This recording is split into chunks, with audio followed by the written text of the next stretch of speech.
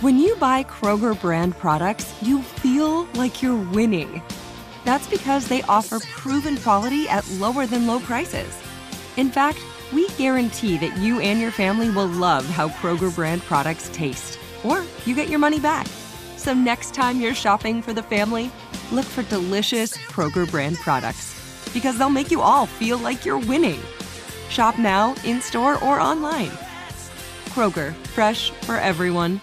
Johann Schmiegel, you've got the world's highest IQ. Yes, 247. Wow. Did you know that thanks to Salesforce with Einstein AI, everyone's smarter? Now everyone's an Einstein, just like you. But I'm the smartest. Not anymore. With connected data and trusted AI, everyone can give customers experiences they've only dreamed of. Oh, look, here's a few Einsteins now. Hey, hi. Hola, amigo. Everyone's an Einstein? It's okay, Johann. Let it happen. The #1 AI CRM. Now everyone's an Einstein with Salesforce. The Hartford understands protecting your business with the proper insurance can be a challenge. The Hartford team can provide coverage to suit your industry. The Hartford empowers mid to large-size companies like yours to help manage risk, from liability and property insurance to workers' comp and more. Let The Hartford help protect what's unique about your business. Learn how at thehartford.com. Now, from our nation's capital, this is Bloomberg Sound On. There's been a tremendous economic slowdown in China. Members of Congress visiting Taiwan is entirely in line with our longstanding One China policy. Bloomberg Sound On. Politics, policy, and perspective from D.C.'s top names. The Department of Justice has complete independence. If you can't win Erie County, you can't win Pennsylvania. Bloomberg Sound On with Joe Matthew on Bloomberg Radio. Well, we've got a number of updates for you regarding the legal pressure rising around former President Donald Trump. A few stories crossing today. Big news for Rudy Giuliani, Senator Lindsey Graham, but this just crossed the Bloomberg terminal right before we started this show. The Justice Department opposes the release of the affidavit in the Trump search, in the search of the Mar-a-Lago estate down in Florida. That has significant implications, as we see. Not only media, but obviously lawmakers want information on what was found, what they were searching for, and everything that happened at Mar-a-Lago. On the show, I'm Jack Fitzpatrick, standing in today for Joe Matthew. We're going to have Congressman Raja Krishnamurthy come on and talk to us. He's a member of the Intelligence Committee in the House, a very key person in these conversations. John Barrett, law professor from St. John's University, is going to help us sift through the legal implications of everything in the news today. And of course, we've got Bloomberg Politics contributors Rick Davis and Jeannie Sheehan Zaino. Big news day. We've got a case of the Mondays, if that means a ton of news. First, we have to get to this headline on the Bloomberg terminal that the Justice Department opposes the release of the affidavit in the search of Mar-a-Lago. Let's go to our Bloomberg Politics contributors, Rick Davis and Jeannie Sheehan Zaino, to start the show. Guys, I'm curious what your initial reaction is. Rick, do we know yet why oppose it? This was something, there's a request from the media to get more information about this. What do we know now about why the Justice Department would oppose the release of that affidavit? Well, I think the information that's incorporated in the affidavit is much more to what is the sources of the investigation. You could extrapolate pretty easily as to who they're talking to and what they're saying. And as we know, for instance, one of the things that have been speculated within the Trump organization itself is, do we have a mole? Who's the mole? Who's been telling them what's going on inside of Mar-a-Lago? And so there might be information incorporated in those documents that would lead the Trump people to maybe potentially identify someone who they worry is cooperating with the authorities.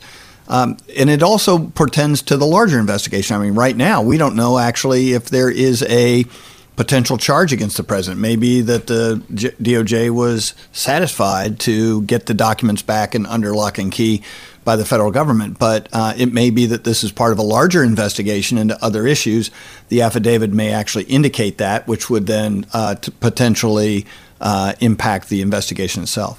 So, Jeannie, walk us through here, as Rick just touched on, the possibility that this may speak to the breadth of the investigation. What we had heard about the Mar-a-Lago raid was that this was part of an attempt to find possible violations of the Espionage Act, among other allegations.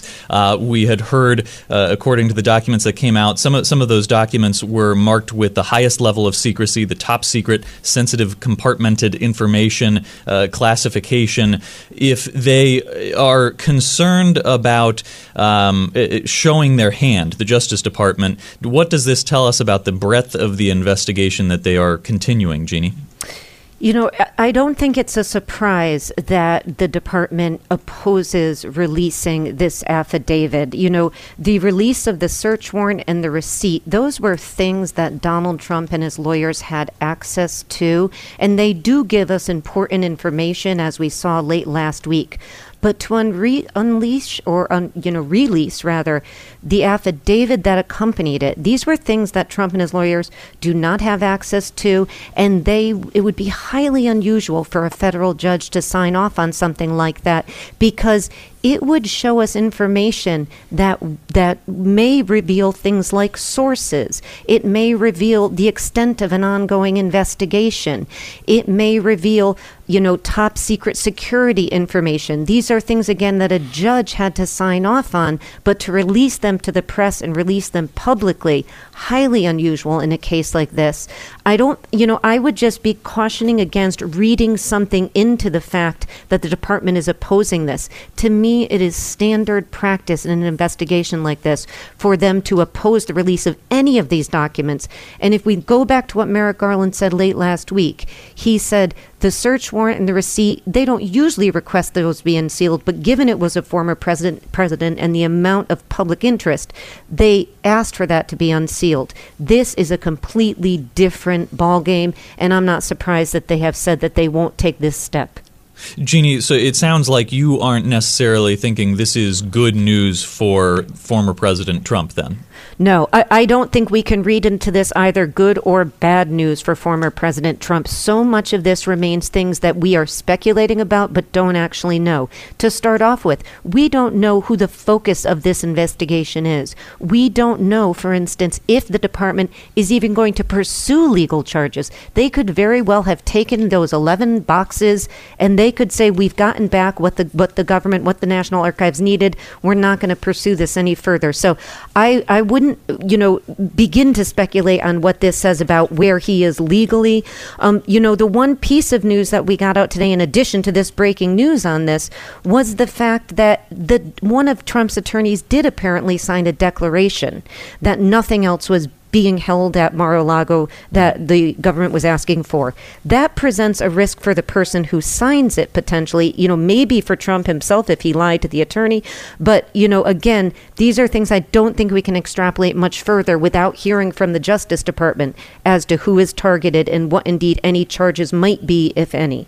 Now, just for a little more context, I'm reading the initial coverage of this on the Washington Post that says media outlets have asked the judge to unseal this document, which would offer more detail about the FBI's decision to make this search of Mar-a-Lago. Obviously, aside from members of the media, there's a lot of interest in getting more detail on what they found and the reasoning for it. There's been a request from members of the Senate Intelligence Committee asking for the documents they found. Rick, does this have any implications for congressional oversight, or does this appear to be limited to not putting this kind of document out to the broader public?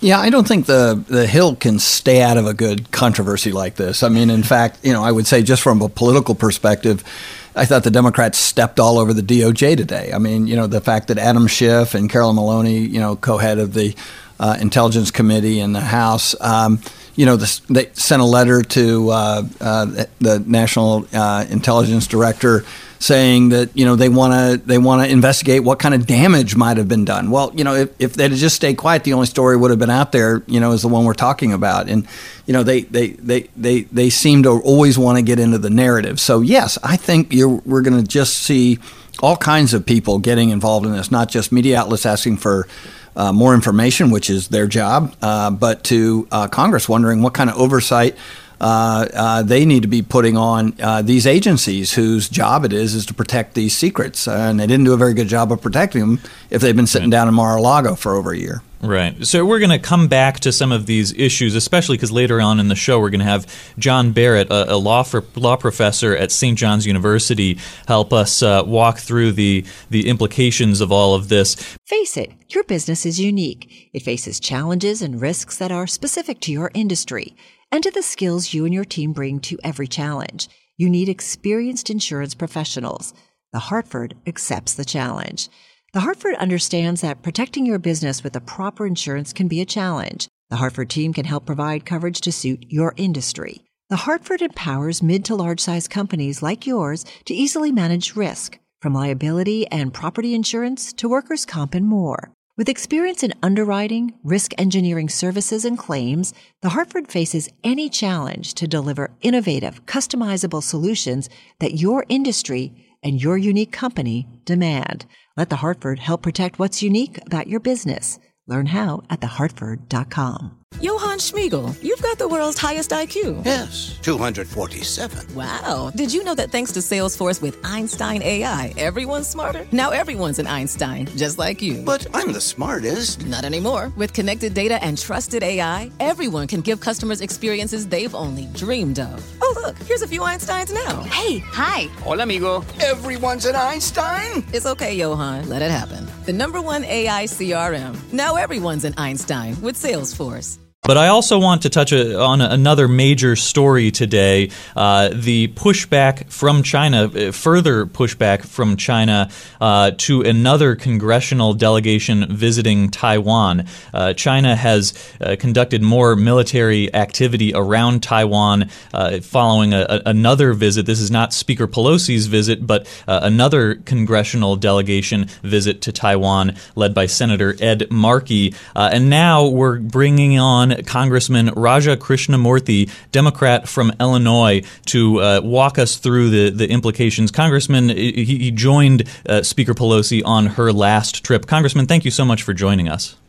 Hey, thanks so much for having me. So, big question on my mind as we see China's military conducting patrols around Taiwan in response to this latest congressional delegation visit to Taiwan is what is the correct response, if any, from the U.S. in this situation?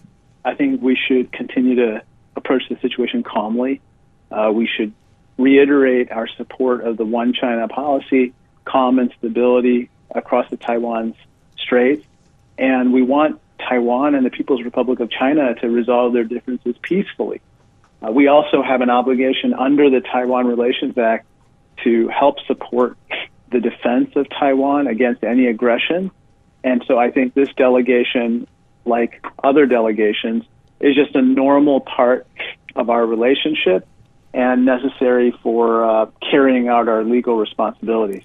And when you mention our responsibilities, the U.S.'s aid to Taiwan in the context of defense, should we be looking for further actions? Is the ratcheting up of tensions on China's part something that merits a response, whether in spending bills, the defense authorization bill? How does that have an effect, especially in that, what you mentioned about our defense support for Taiwan? Well, I think that we have to continue to evaluate what our friends' needs are in Taiwan. They need to defend themselves, and so to the extent that they are reorienting their focus on a constant basis with regard to the threats that they face, and they need our further assistance, then we need to furnish that. All that being said, we wish for peace and stability in the region.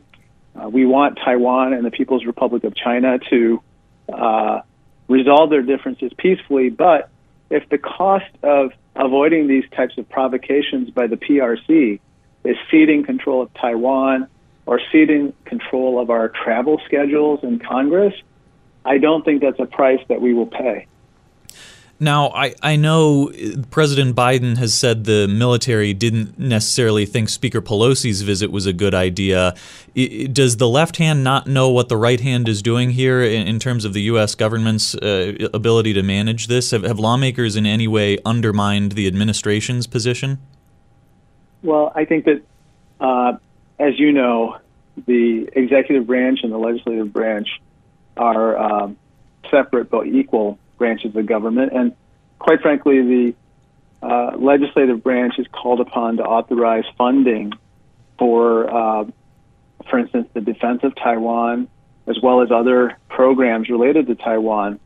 And so I think that having a first-hand account of how the money that we've already appropriated has been spent, as well as what the needs are of our friends going forward, is really important. And I think that congressional visits are just a normal part of relationships between friends. How, speaking of sort of taking the temperature of U.S. policies, visiting to determine what policies should change or not, how does all of this play into the considerations of potentially lifting tariffs on China? Well, I think that's a separate issue in the sense that we constantly want to resolve our differences with other countries with regard to trade.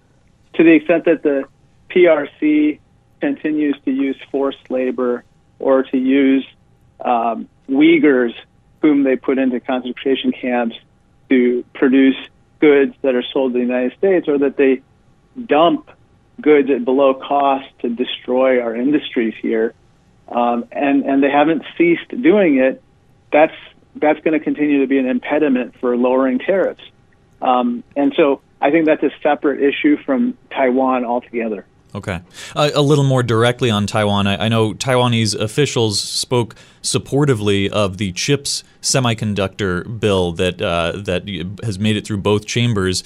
How does that legislation factor into the congressional relationship with Taiwan? For example, does that interest in Taiwan in that bill make it any more important to strengthen ties with Taiwan? Oh, absolutely. That particular bill, which became a law, has excited a lot of our friends and partners and allies in the region, whether it's Japan, Korea, Taiwan, Singapore, Malaysia. And so they're all looking to see how can they manufacture more semiconductor chips in the United States. How can they potentially move production of some of those chips, which might happen even in the PRC, to the U.S., which they view as a more stable environment for doing business. And so part of our visit centered on basically putting on our sales caps and trying to get our partners to invest more in the U.S. I'm pleased to say that the Taiwanese are going to invest $20 billion in setting up manufacturing facilities for chips in the U.S., and we're looking for more. Right. Now, I want to ask a little broadly, just to put all of this in context. There have been past congressional delegation visits. Lawmakers went just last summer, I know. China previously did not react nearly as forcefully in the past as they did when Speaker Pelosi and you and other lawmakers went. What is your explanation for the ratcheting up of tensions? Why now? I think a large part of this has to do with the internal domestic pressures that Chairman Xi is facing because of a botched response to COVID-19. There's been a tremendous economic slowdown in China. And as a consequence, I think that they're using our visit, or they used our visit, as a pretext for deflecting attention from their domestic pressures. And so I continue to submit that they were going to use whatever visit was happening around the time that they needed such a pretext for conducting those drills and conducting those live fire exercises. But I think, as I said before, those types of provocations are rather reckless because miscalculation can happen, and then things can kind of escalate beyond their control. Well, with that in mind, are there off-roads that the U.S. can offer China to I guess, release some of the pressure? If the Chinese government is doing this almost as a distraction from domestic issues, does that give the U.S. any options? I think that we should absolutely hold out the olive branch, even at the same time that we say that these provocations are reckless and we aid Taiwan in its self-defense. The olive branch has to be cooperation on any number of common global challenges, whether it's climate change or even the economic uplift of people, throughout the world. We are in a fraught time. We need the best minds, the best technologies, and we need to harness the talents of people worldwide to tackle these challenges. And in fact, in light of the Inflation Reduction Act, which we passed and is going to be signed into law shortly, we in the United States have taken a major step toward investing in fighting climate change. And I think that hopefully is an icebreaker for restarting conversations with the PRC and others. Right. Congressman, real quick before you go, since you're on the Intelligence Committee, when we see in the news that some of the documents retrieved from Mar-a-Lago by the FBI that were held by former President Trump were marked top secret, sensitive, compartmented information, can you put that in context for us? How serious does that sound to you?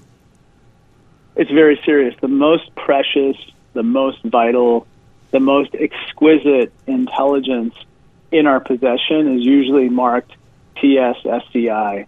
And I think that just so your listeners understand, we as members of the Intelligence Committee view these types of documents every day. But we do so in a bunker underneath the Capitol with people watching us over our shoulders, with armed guards standing outside the room, and they take an inventory of all the documents that they showed us. So literally they check off each document that they hand to us, and they check off each document returned.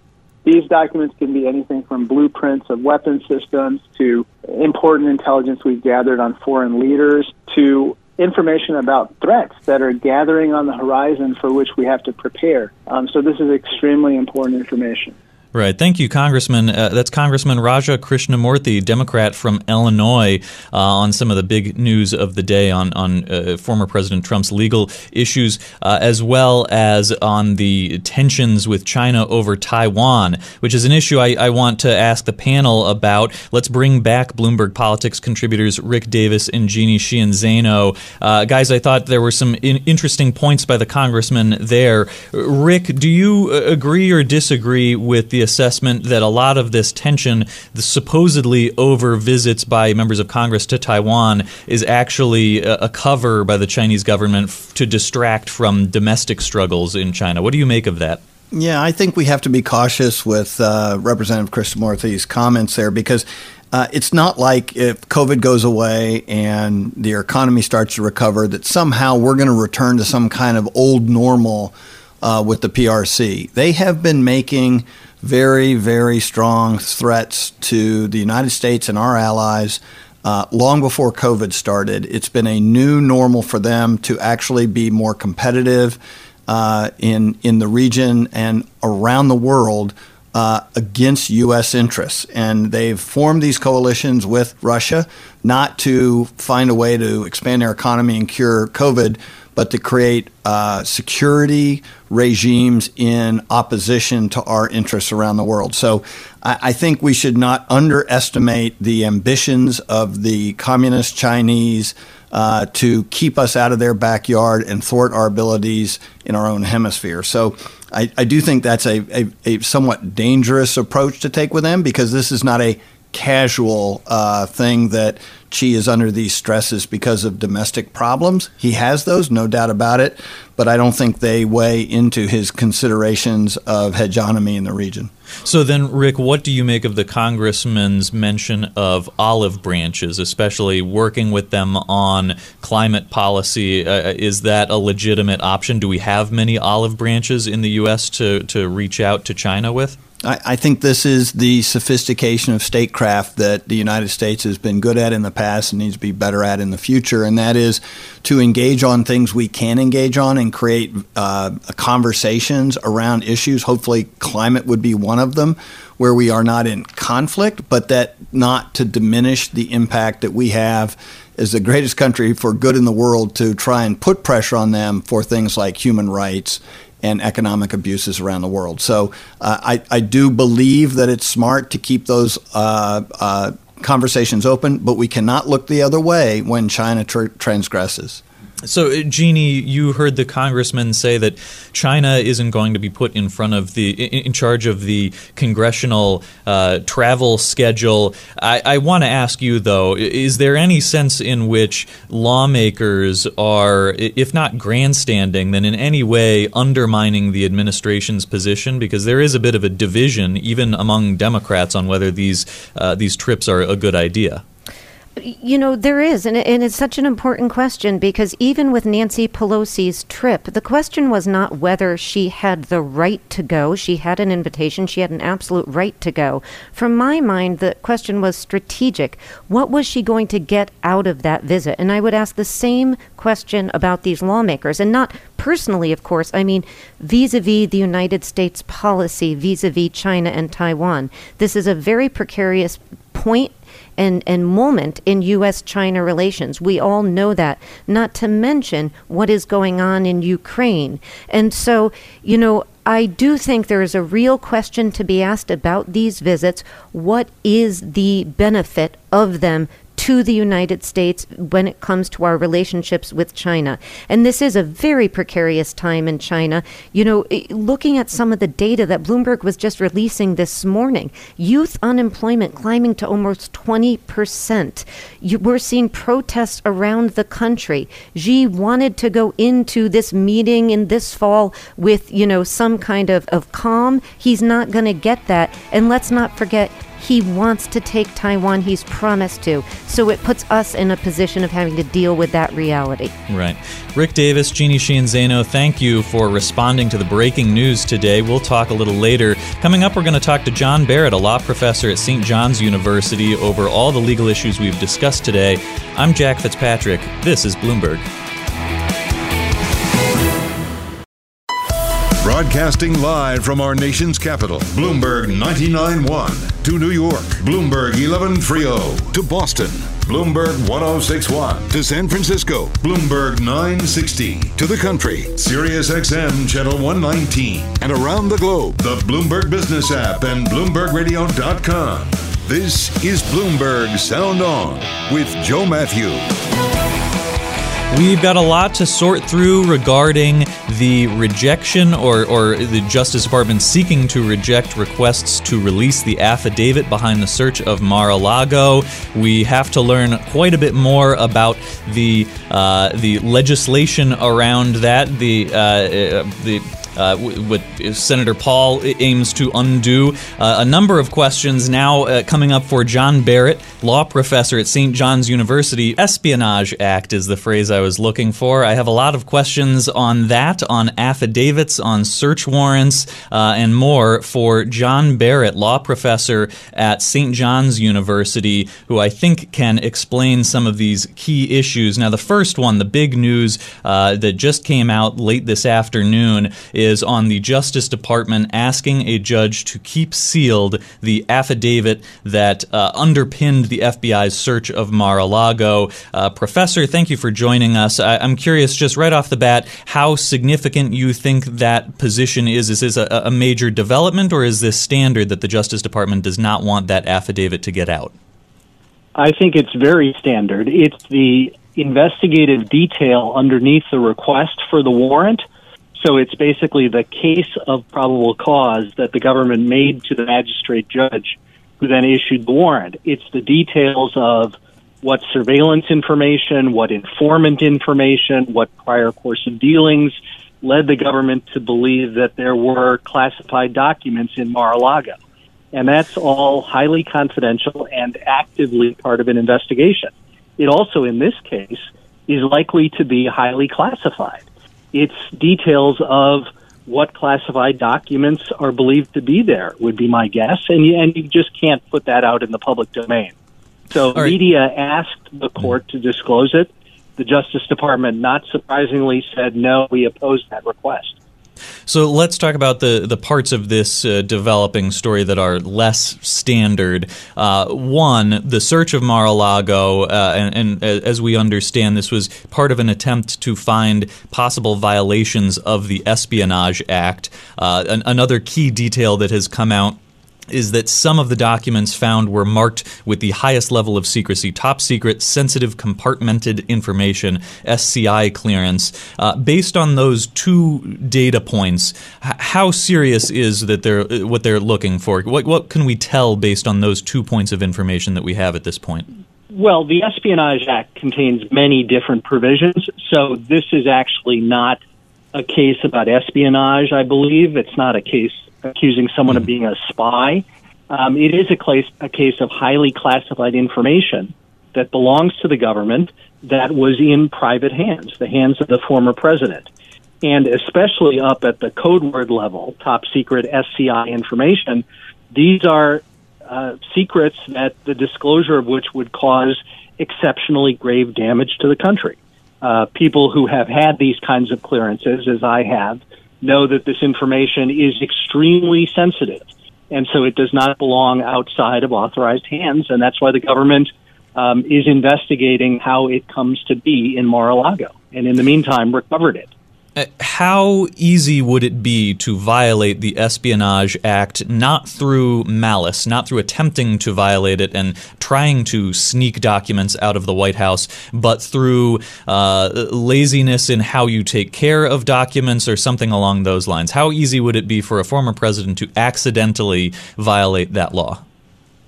I can't speculate about a person who, is a sleepwalker or does things with eyes closed, but generally highly classified top secret SCI documents come with cover sheets, come with page markings, come with lots of red stripes and discernible labels.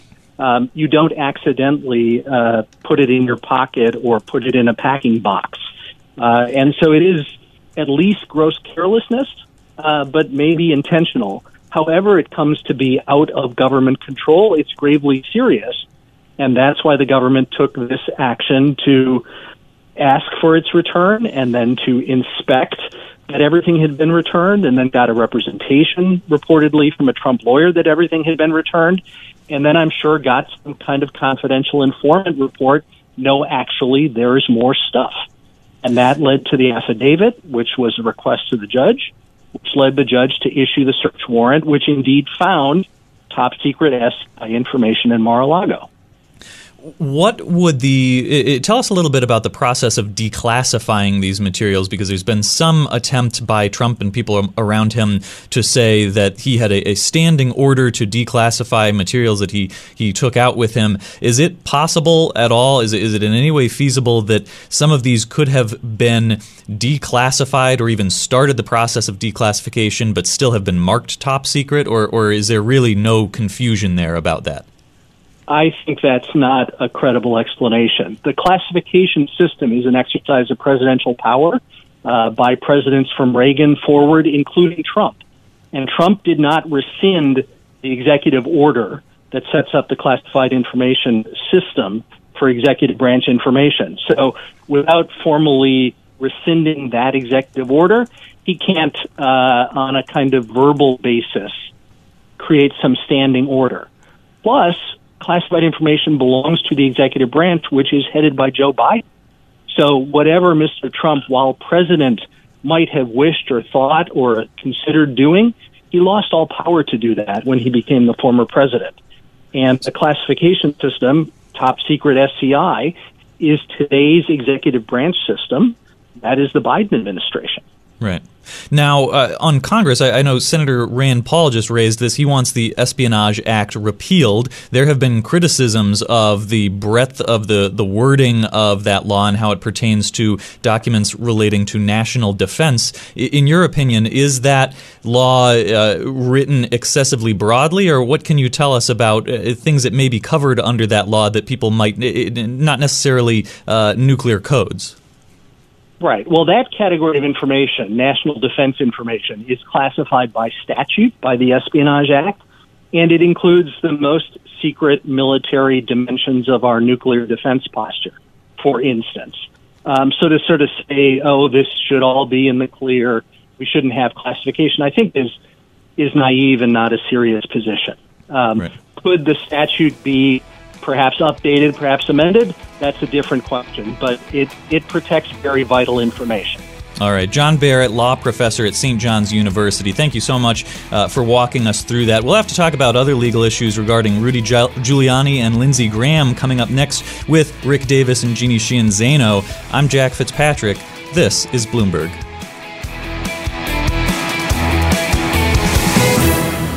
Face it, your business is unique. It faces challenges and risks that are specific to your industry and to the skills you and your team bring to every challenge. You need experienced insurance professionals. The Hartford accepts the challenge.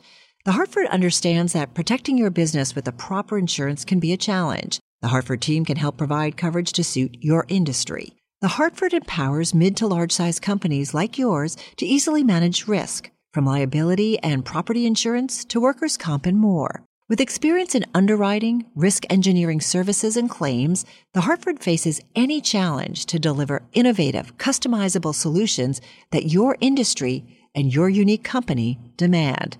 Let The Hartford help protect what's unique about your business. Learn how at thehartford.com. Johann Schmiegel, you've got the world's highest IQ. Yes, 247. Wow. Did you know that thanks to Salesforce with Einstein AI, everyone's smarter? Now everyone's an Einstein, just like you. But I'm the smartest. Not anymore. With connected data and trusted AI, everyone can give customers experiences they've only dreamed of. Oh, look, here's a few Einsteins now. Hey, hi. Hola, amigo. Everyone's an Einstein? It's okay, Johann. Let it happen. The #1 AI CRM. Now everyone's an Einstein with Salesforce.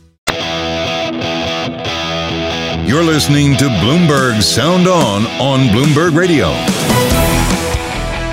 The big breaking news late this afternoon, the Department of Justice opposes releasing the affidavit behind their search of Mar-a-Lago, the Florida resident of former President Donald Trump. That is not the only news we've had today, though, on legal issues surrounding the former president. Aside from that and the conversation we had with John Barrett earlier at St. John's University about the Espionage Act, there is the Georgia criminal case regarding potential election fraud in the attempts to overturn that state's results in the 2020 presidential race. 2 points for you. One, Senator Lindsey Graham was ordered today by a federal judge to comply with a subpoena and testify in that case before a grand jury in Georgia.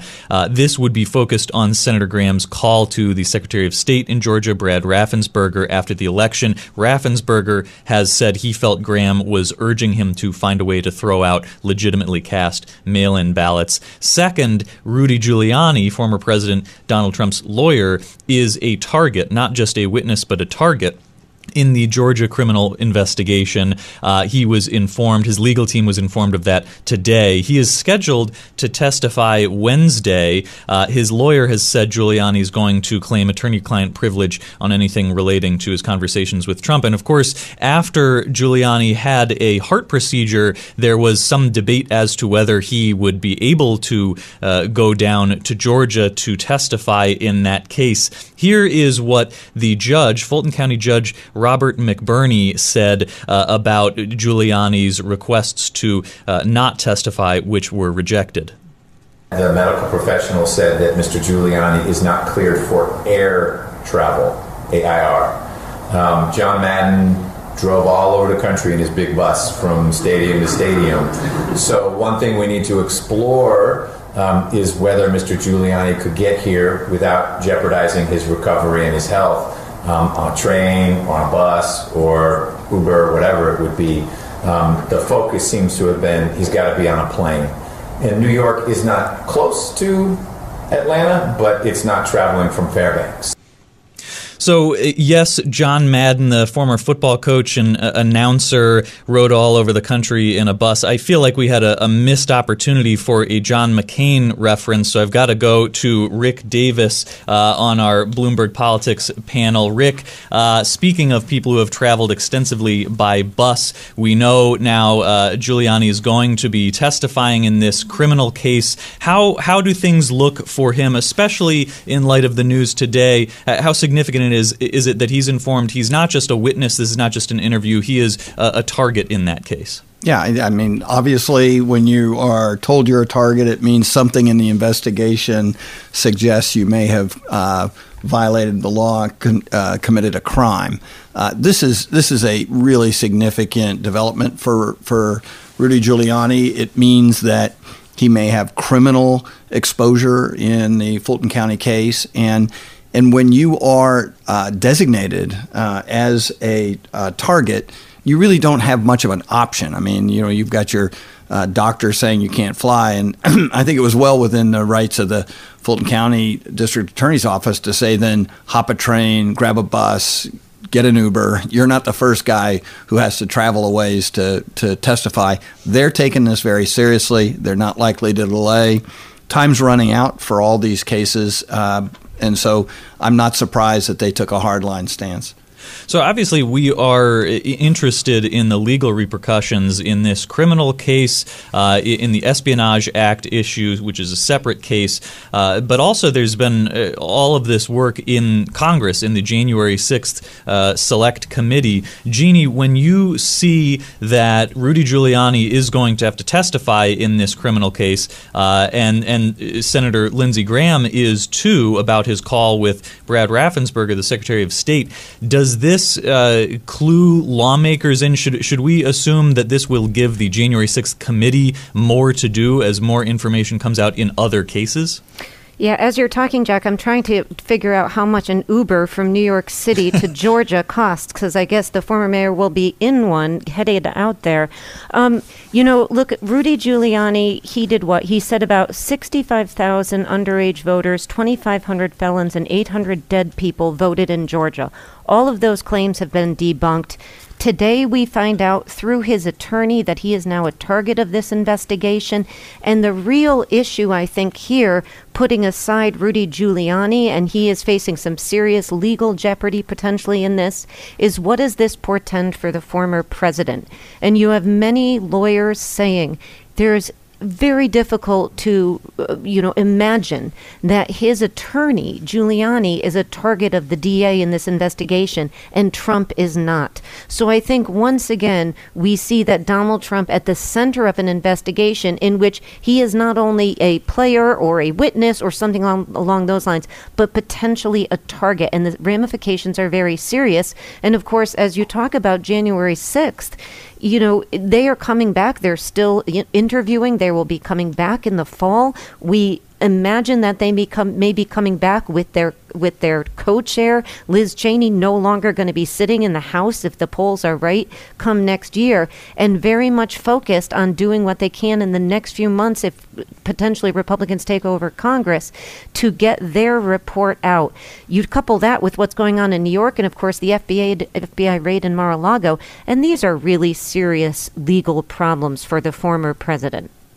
Well, Jeannie, you mentioned Liz Cheney, and tomorrow is a Tuesday, so we have got to at least check in on the elections coming up. That is the Wyoming House primary, the Republican primary. Congresswoman Liz Cheney, obviously a key role on the January 6th committee, one of only two Republicans on it, faces Harriet Hageman, who is Trump's chosen Republican candidate in that race. And as Jeannie said, if the polls are right, Congresswoman Cheney is well behind Hageman. Rick, especially as someone who's worked in Republican campaign politics, does Cheney have a chance, or does she at this point know that she is about to lose her primary? Yeah, I think that there's been an expectation on Liz Cheney's part that she wasn't going to run her primary to be reelected, but she was going to make a statement. And when you look at the advertising that she's done, it doesn't even mention her opponent Hageman. It mentions Donald Trump. And when you see her speeches and her public appearances, she talks about the need to cleanse our democracy and keep Donald Trump from ever becoming president again, and doesn't talk about what those issues are that are relevant to the people of Wyoming. And so she's made a choice a long time ago not to pursue the local agenda politically, but to pursue a national one. And in so much as letting the chips fall where they may, that's where she is going into tomorrow's election, significantly an underdog. She'll probably overperform a little bit by Democrats voting in a Republican primary to support her. But outside of a negligible increase in her ballot, she's certainly, by all the polls I've seen, likely to lose in a landslide. Well, I also want to touch on the Pennsylvania Senate race. We know who the candidates are there. The Republican is Mehmet Oz, Dr. Oz from TV, and the Democrat is John Fetterman, the lieutenant governor. I want to play you the beginning of an ad that Oz put online. I saw it on his Twitter account. This seemed to be the kind of thing you might expect from a super PAC that a candidate himself wouldn't necessarily want to affiliate himself with. Is quite the attack on John Fetterman, who had a stroke earlier this year. Here's the beginning of that ad by Mehmet Oz.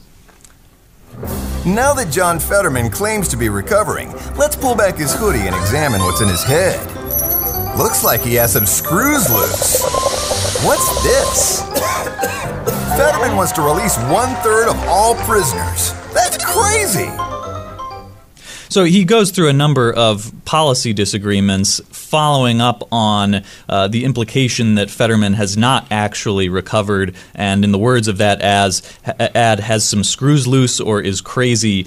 Jeannie, I'm wondering if that is a winning ad. What do you make of that? I'm not sure that it's winning. Fetterman, as you mentioned, just back on the campaign trail, he was talking in Erie over the weekend on his return about his health scare, and that is certainly a concern. I mean, he's got to be healthy for the rest of this campaign, right, and he's got to show that what happened 3 months ago, he has recovered. But you look at the polls, Real Clear has him up 9 points, and I would just note, we're hearing today that the National Republican Senatorial Committee cancels $10 million worth of advertising this fall, including in Pennsylvania. So that bodes very, very badly for somebody like Oz. It's still going to be a tight race, but these polls and the fundraising numbers and the NRSC canceling that can be a really bad sign for Mehmet Oz as he seeks to take a seat that, or retain a Republican seat that, they really could have retained maybe if Trump hadn't gotten in on this endorsement. Right before we close lightning round, Rick Davis, do you think we're going to be talking about Congresswoman Sarah Palin?